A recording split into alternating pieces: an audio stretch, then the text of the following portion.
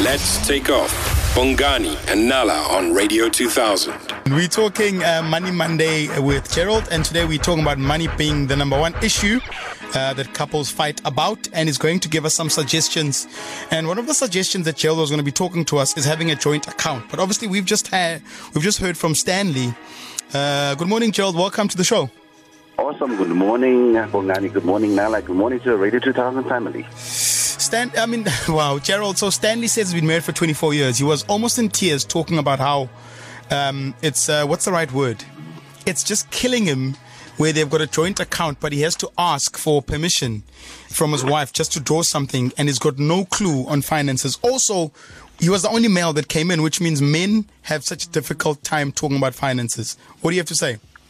Indeed, Bongani, many men have a difficult time discussing money and finances because we're in a patriarchal society when you just have to have it. You have to be in control.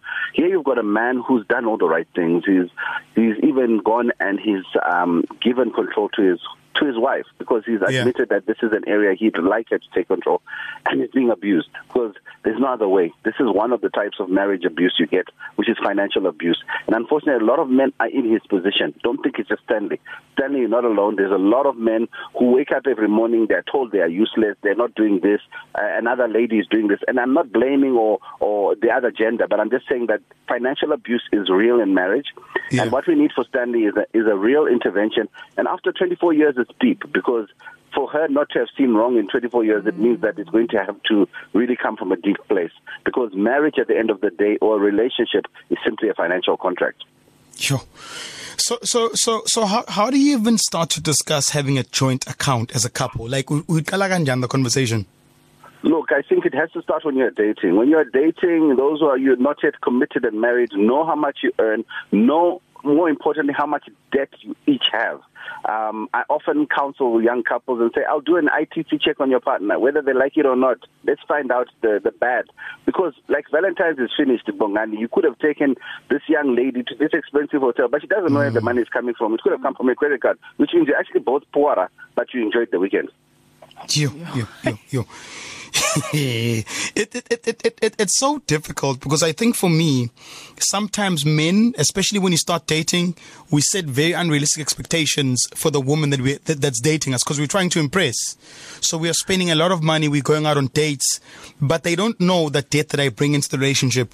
When then does the conversation start? I know you're saying in the beginning, Gerald, but you understand how difficult that is. When does it start? I know how hard it is. We are lions, sibubezi. So like a lion has got lots of hair on the face, because that attracts the women.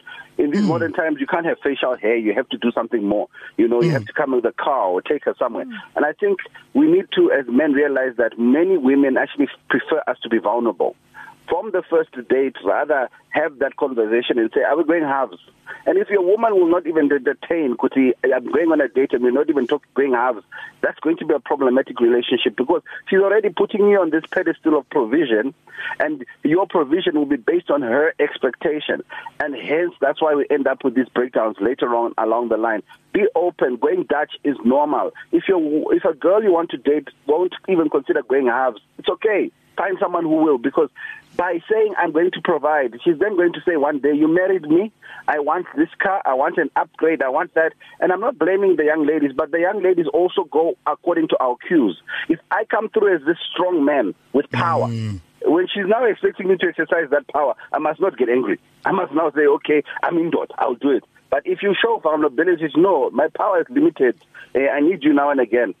It can work. So there are a few things which we can do in our relationships to help in terms of managing finances.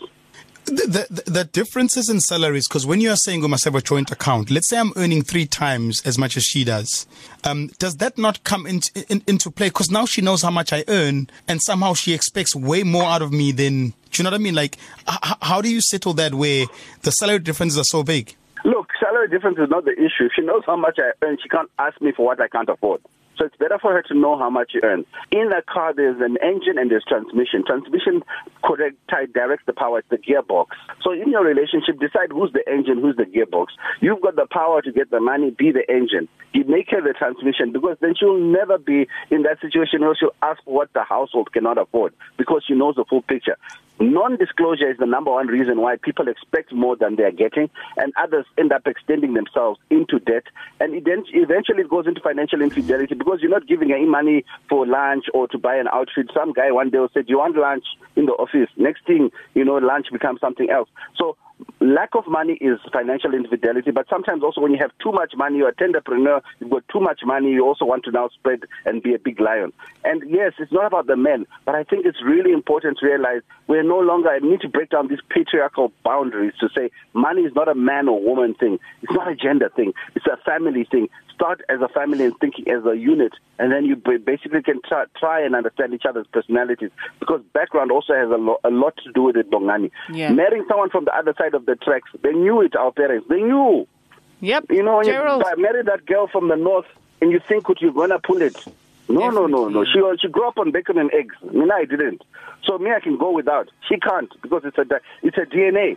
So when you go for that, you just understand there must never be no bacon and eggs in the house. All right, Gerald, we've definitely got the point. We need to start pruning our finances together as couples. Gerald Mwandiambira, award-winning CFO, professional and speaker. Weekdays, 6 to 9 a.m. with Bongani and Nala. Let's take off.